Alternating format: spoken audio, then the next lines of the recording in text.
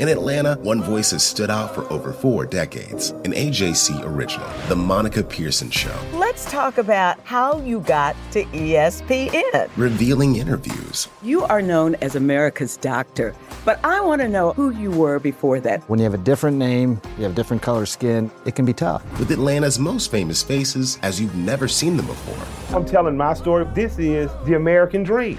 The Monica Pearson Show, streaming now on AJC.com. Donald Trump has been indicted in Atlanta. We have so many court dockets to follow, but we haven't really seen anything yet. The Atlanta Journal-Constitution has covered every moment of this historic case. I've been writing about this investigation for 2.5 years. Our team is led by reporters Bill Rankin and Tamar Hallerman. Follow our coverage on AJC.com and listen to new in-depth episodes of the award-winning podcast, Breakdown, the Trump Indictment, only from the Atlanta Journal-Constitution.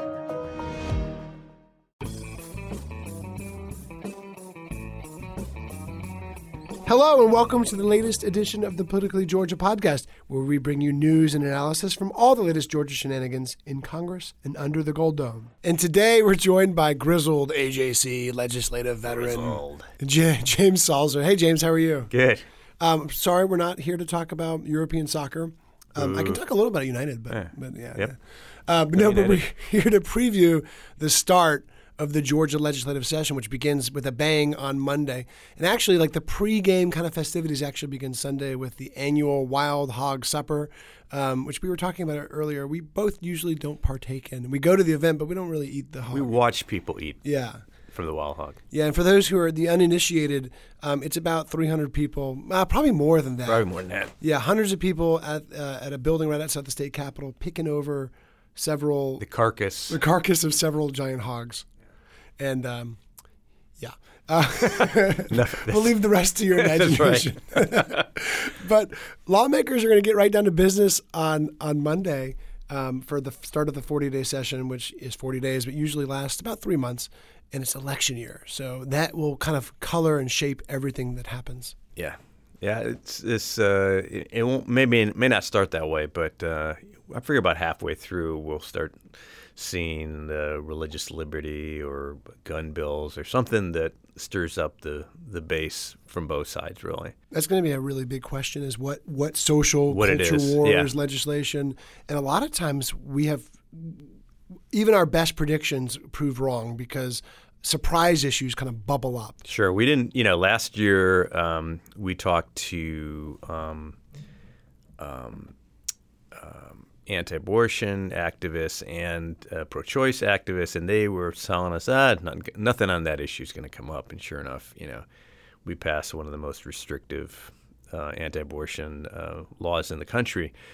And, if you'd said that in January, we'd been like, no, it's not going to come up. Yeah. Not going to happen. 2 years ago, it was an issue that probably came up around February. It was the Delta tax break. Mm-hmm. And the Delta tax break bill was a non-controversial, non-contentious legislation that had arisen before the session. One step away from passing. Yeah, it was one step from passing, and then suddenly Delta took a stance basically denying discounts to the NRA after a school shooting in Florida, and it became a political hot potato. Casey Cagle blocked it when he was lieutenant governor from passing in the Senate, and the next thing you know, it is a national, huge story that really shaped the rest of that legislative session in 2018 and affected the governor's race. Right, and this year, all 236 legislative seats are up.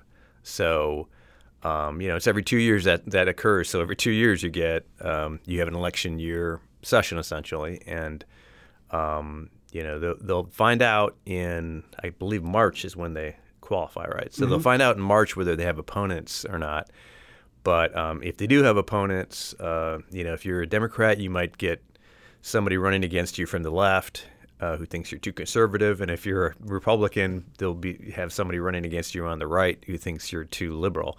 So, you look for some of those legislators to maybe either sponsor or get involved in some of these kind of hot button issues. You're right. They'll all be looking over their shoulders, and just as much as we've talked about Republicans who are facing primary challenge, who could be facing primary challenges because of being seen as insufficiently conservative, for the first time we'll start seeing, I think, not for the first time, but we'll start seeing more Democratic challengers too. You saw Steve Hinson in 2018. He's the Senate Minority Leader from DeKalb County. He faced a really stiff challenge. Almost got beat by the dancing preacher. Yeah, almost got beat by sort of a C-list reality TV star, I guess is how you could describe her. And he's decided not to run again. So, that's just one example of the mounting pressure on the other side of the aisle too. So it's going to be really interesting to see how these politicians cope with it. And already we've seen a range of proposals that are purely political, right? Have very little chance of passing from both sides of the aisle that intend to state a message. We've seen a Senate resolution condemning the impeachment of President Trump. Right. We've seen transgender bills, a couple of transgender bills. Yeah, block transgender athletes from competing in public high schools. On the Democratic side, you've seen efforts to repeal any abortion restrictions, right, expand Medicaid, ban firearms, all Democratic priorities, but also all issues that will barely, they won't even leave the hopper in a Republican-led Gold Dome. Right. There won't even be hearings on a lot of these bills. The question is, as we said when we started, the question is which one of these will. Probably, well, not probably, almost certainly it won't be a Democratic one. So you look on the right, and there'll be one or two that will have legs. I think the bill that there'll be some debate on and may have a chance is the bill that would essentially say if you were, for instance, you were born identified as a boy at birth, and then you transition or you identify differently, it would keep you from competing like in a girls' sport or something like that. I think one of those bills will probably be a target for Republicans to try to get through. And there's almost undoubtedly there'll be some effort to bring back the never-ending kind of debate on religious liberty. Yeah. It'll probably be attached to another bill, and so it'll be maybe later in the session, and we'll have that fight all over again. I sat down with the governor before the session to talk to him about his agenda, and I asked him several times essentially if he has any if he is going to push any sort of social legislation this year. And each time he didn't say no, but he didn't say yes. So he kind of left his options open. What's going to be really interesting, though, is remember he made a range of socially conservative promises. Anti-abortion was one of them, but also among them were expanding gun rights and cracking down on illegal immigration. And he also said he'd support a version of religious liberty legislation. So my best bet, his two proposals that he really is trying to push beyond the budget, and we'll talk about the budget in a second, is a foster care overhaul. What he says it would streamline the foster care and make it easier for some of these foster children to be adopted. And secondly, a new gang crackdown, on serious criminal offenders. So I think either one of those could also become a vehicle for some of the social legislation. You could, and this has been tried before, but you could tack on religious liberty type restrictions onto, let's say, the foster care and make it harder for same-sex couples to adopt children. And you could, on the other hand, you could also tack on some anti-illegal immigration, some new sanctions for illegal immigrants on the gang crackdown legislation too. So when I asked him specifically about both, he said it's up to lawmakers. So he's kind of leaving that open. Right. Yeah. That's the thing is that when any governor says, I'll look at it when it comes to me, or I'm not going to push it. Just because you're not pushing it doesn't mean, in the end they're not going to sign it. And they could also work behind the scenes on some of these bills, it's very common. Yeah. What I think everyone under the Gold Dome understands is that this session will be dominated by one of your favorite topics, the budget, and it's always a very important topic on the legislative session. But this year, it's taken an outsized importance. Yeah, it usually is the legislature goes in because under the Constitution, the only thing they have to do is pass a balanced budget, and then they can go home. So they could actually they could do that in 2 days if they really want to. But so it's usually something they work on kind of behind the scenes, and they get done and they go home, and you don't really, if you're like a state employee or a teacher, you find out whether you get a raise or not, or the average person doesn't that is not either a state employee or a teacher may not like even notice a lot of it, because the state it's such a large entity that you don't necessarily pay that much of attention to it. This year,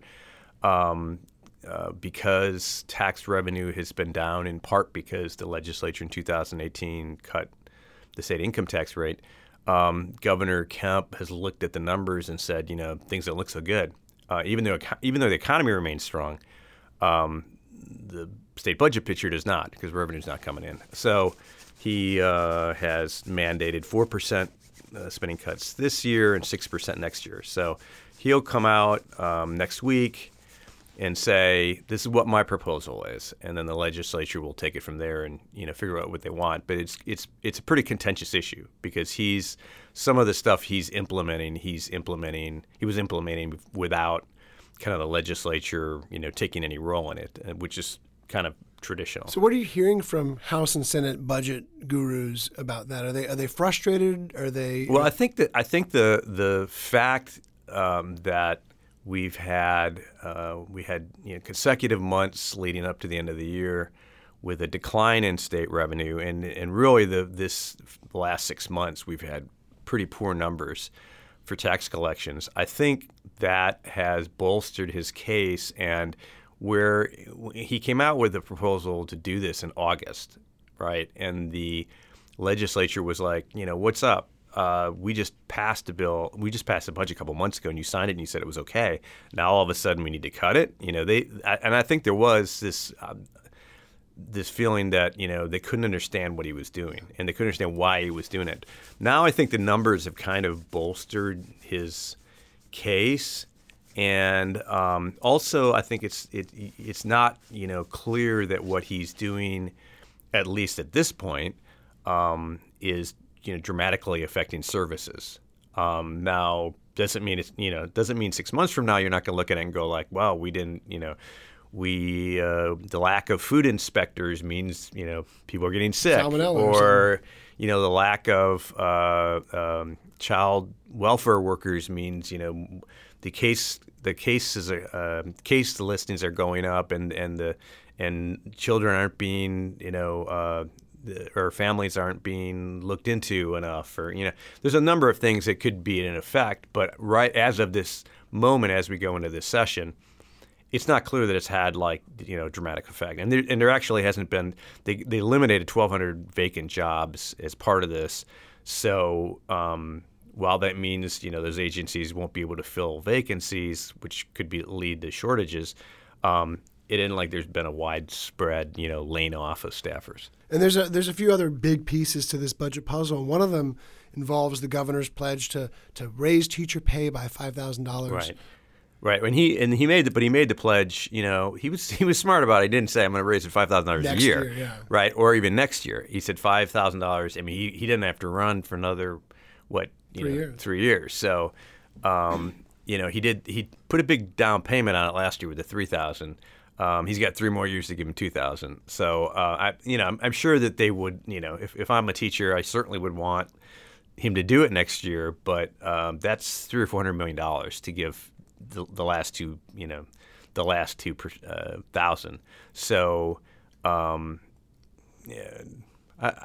don't know that I would be expecting a $2,000 pay raise next year. He's being kind of tight-lipped about it, but other legislative leaders are kind of casting a doubt about whether or not this year's the year to get at least all 2,000. There's a chance there could be a smaller raise this year in that budget. And then the other giant question involves a tax cut that lawmakers pushed through a couple years ago. Right. So in 2018, when they were busy being mad at Delta, they responded to that saying well, Delta's not going to get a tax break, but everybody else is, and so they passed a bill that reduced the top state income tax rate from 6% to 5.75%, and then and then said, in 2020, another election year, you can vote to put it down to 5.5%. Now, that doesn't sound like a lot of money, but the reality is it's like $1 billion tax cut. I mean, it's a big. I can't remember in my 30 years if there has been a bigger tax cut. And so in the 2020 session, they'll have to decide whether to reduce it from 5.75 to 5.5%. It's a $500 million hit. So it's $500 million that Georgians would save on their income taxes. It's $500 million less the state would have, which would probably mean more and more severe spending cuts to state agencies and to state services. However, I think there's been a pretty strong campaign made effort on this to point out that the average Georgian, somebody making $50,000 or $60,000 a year, family making that much, would only get like $50 out of this. I mean, in a year, so it's like $4 a month. You can't get a tank of gas, $4. So a steak dinner at the end of the year. Right. So it's not like it would be a huge benefit for the majority of people. Now, if you make a lot of money, it's going to be could be thousands if you make $500,000 a year, $1 million a year, something like that. But the average Georgian wouldn't get a whole lot out of it. Now, we've talked about social issues in the budget. I polled a bunch of senior lawmakers the other day just to see off the record, what they thought the biggest issues, not for reporting, but just to get a gauge for them. And two other issues came up, and both of them you've been involved in reporting. The first is, and it's more of a sudden issue, is the film tax credit. Yeah, there's been a series of audits that you've reported on that kind of cast doubts about how effective that program has been. Well, I mean, the first audit was about how it was administered, and from reading the responses, and I think really from the auditors, it's clear that to do what auditors think you should be doing on the film tax credit, you need more money and you need more people, because the state doles out these tax credits like up to 30% of what a film a production says they spend. Mm-hmm. So if they spend $30 million, or say they spend $3 million, they're going to get $900,000 in tax credits. They turn around, because most of those companies are based in California or someplace else, so they don't have an income tax burden. So they turn around and they sell it to somebody who has that owes money for a little bit. They'll $900,000 in tax credits. They'll sell it to Georgia Power for $800,000. Georgia Power gets, it's not like they're profiting from this by getting it at a discount rate, because then they turn around and that's $900,000 less on their taxes. Yeah. So it's like a complicated thing. And one of the issues that was brought up in this audit was that the state law doesn't say those companies have to be audited. So auditors went in and they were finding that companies were paying for their film company executives to fly around, or things not related to the filming here. Right, and we're paying for gifts for people, and then claiming a tax credit on it. So that was part of it. So the administration part is like one part of it that I think, and actually I think that's part that the legislature could act on and not, really mess with the tax credit in itself, but would like just do a better job of administering it. If they can get more people, which I don't know about either. And then the second one that just came out raised questions about whether the State Department of Economic Development and people who promote the tax have been exaggerating all along the economic benefit of the tax. Which is a big deal, right? I mean, for years the state has said it supports, the film industry supports 90,000 jobs, that it's a bazillion-dollar industry, and this really casts aspersions about those. And there's been academic studies that think that say some of those numbers are exaggerated, but still talk about that it's a big economic benefit. As reporters, we're always a little bit skeptical of the multiplier effects that they put on stuff and the number of jobs. What this audit takes a little bit different tact in that it says, okay, film tax credit provides 25,000 jobs for $800 and something million that it costs. But then it backs out, well, if you're spending $800 million on these tax credits, that's $800 million the state doesn't have and is not spending. So you have to factor in the fact that the state is not, may have fewer teachers and have it fewer. Could be paid improving health care. Right. So it kind of like takes a different tact in that it says, yes, we're creating jobs by giving away these tax credits, but there's a cost on the other end. Yeah. Of what you're not spending and what you're not doing, which is kind of timely considering that we're looking at budget cuts. And for years, the film tax credit, especially under Governor Deal's administration, was a sort of the golden, the sacred cow. It was untouchable. He would go to great lengths before the session to deliver speeches or in interviews, essentially say like, it's untouchable. Don't mess with it. I'm about to go to Hollywood and trumpet how great this is. Right. I will veto anything that attempts to pare these tax credits back. It was a point of pride for a Republican administration, and of course Democrats were fans of it too, because it tended to bring jobs to like blue areas in the state. And so now we're starting to see a little bit, maybe the beginning of a shift. Because but I don't. In the end, I don't think. Speaker Ralston said. He essentially said today, don't even bother bringing a bill that kills it. I don't think they're going to. I don't think they're going to get rid of it. But I do think there are things. If you read these audits, there are things that they, from a accountability and from a financial standpoint that they ought to be considering that could reduce the amount they spend, because if you're auditing, there part of the thing that was in the audit was, or one of the things that was in the audit was that they do so little accounting of what the studios say they're spending things on, that they could be padding. There's actually, the audit said that there's incentives for them to pad it. Yeah. So if you actually do a legitimate audit on all these programs, probably you're gonna be giving less tax credits. And so you can almost reduce it without. But I don't think anybody's going to have a bill that says we should get rid of it. I agree. It will not be gutted. But I think what's changed is there's a willingness to revisit portions of the legislation that we never saw before. The deal wouldn't allow to go forward. And so some of the biggest critics of the legislation, one of them is State Senator Lindsey Tippins from a Republican from Cobb County, kind of didn't even bother with it. Now he is going to push legislation that revisits this. And, Speaker Ralston said, no, I won't. I won't consider a bill that guts it. But he said he will consider legislation that revisits some of the portions. And pointedly, so did Governor Kemp. Given the chance to say no, this is fine, he said no. If lawmakers want to go and look at some things back at the bill, go for it. But remember, when he ran on the idea that. And he said this when he announced the budget cuts, that he wanted more efficiency in state government. Now, you hear that all the time. Every candidate says they're going to cut fraud and abuse and all that blah, blah, blah stuff. But the reality is that's what he ran on. And whether he likes whether he is a supporter of the film tax credit or not, which I assume he is, he can look at it and say there are things that come up here.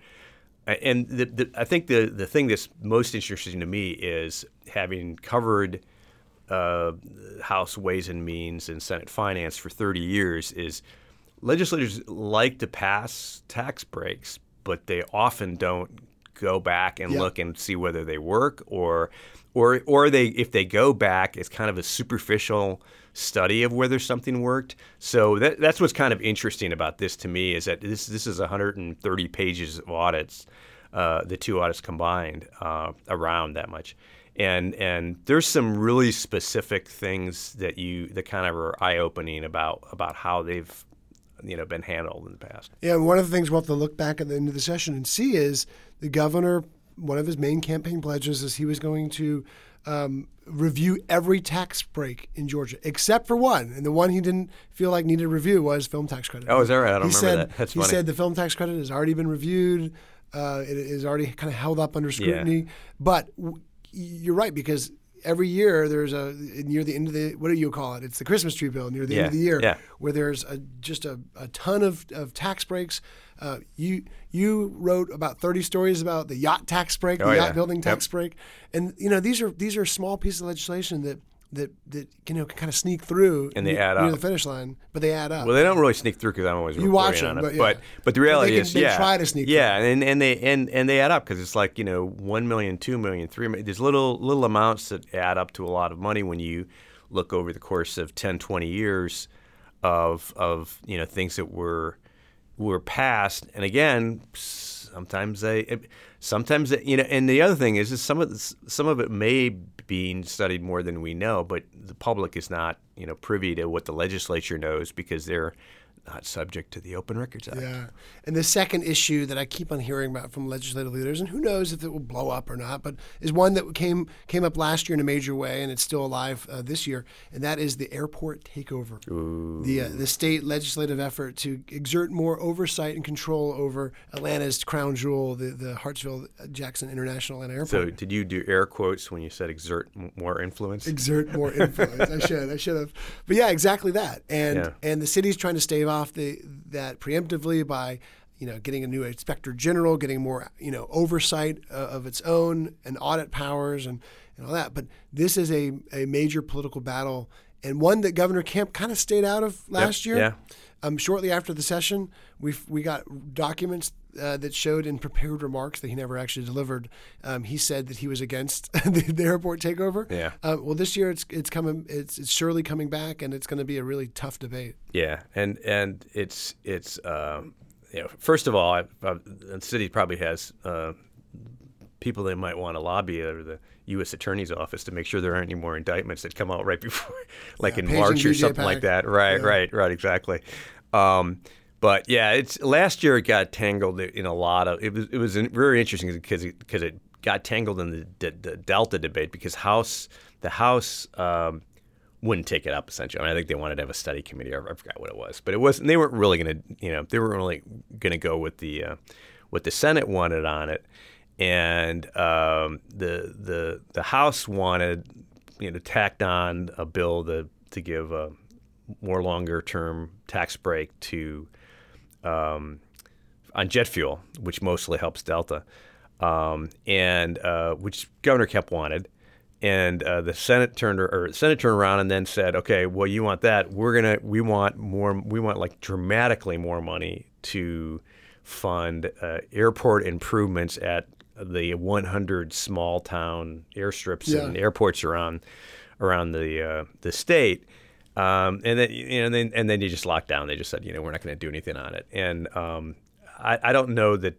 The thing is, this is another one of those issues where I think that the Senate could zip through the Senate after some fierce debate, but I don't know that Speaker Ralston is, hep on taking over the Atlanta airport. I don't think he needs the headache, frankly. Well, we'll see. The schedule starts Sunday with Wild Hog. Monday, the session opens. Wednesday is Eggs and Issues, which is the annual big Chamber of Commerce event that attracts all the state's top leaders. And then Thursday is the governor's State of the State, where he'll outline his budget priorities and his agenda. Yep. That's really the starting gun. I know. After he does that, it's like, okay, now we go to work. Yeah. What are you most looking forward to? You know that. The budget. The budget. There we go. Well, thanks, James, for joining us. You're welcome. That's all for this edition of the Politically Georgia podcast. Visit ajc.com/politics for all the latest in Georgia news. I'm Greg Bluestein, signing off. Hip-hop is a product of black people. It's a product of black song and celebration. The Atlanta Journal-Constitution presents hip-hop's most pulled elements are pulled from the South. A Southern hip-hop story. We always go back to that moment of the Source Awards. Everybody wants your rhythm, but they don't want your blues. The biggest names in hip-hop. Atlanta is still the mecca for hip-hop. 50 years. No one can deny one film. The power of the South now. The South got something to say. Streaming now at ajc.com/hiphop. Our journalists at the Atlanta Journal-Constitution are working around the clock to keep you updated on all the developments surrounding the Trump indictment. Now the AJC is putting all of our coverage in one place with our new Trump 19 newsletter. Every Wednesday, you'll have our latest coverage and analysis on this historic case in your inbox. So sign up for free today at ajc.com/indictment newsletter. That's all one word. ajc.com/indictment newsletter.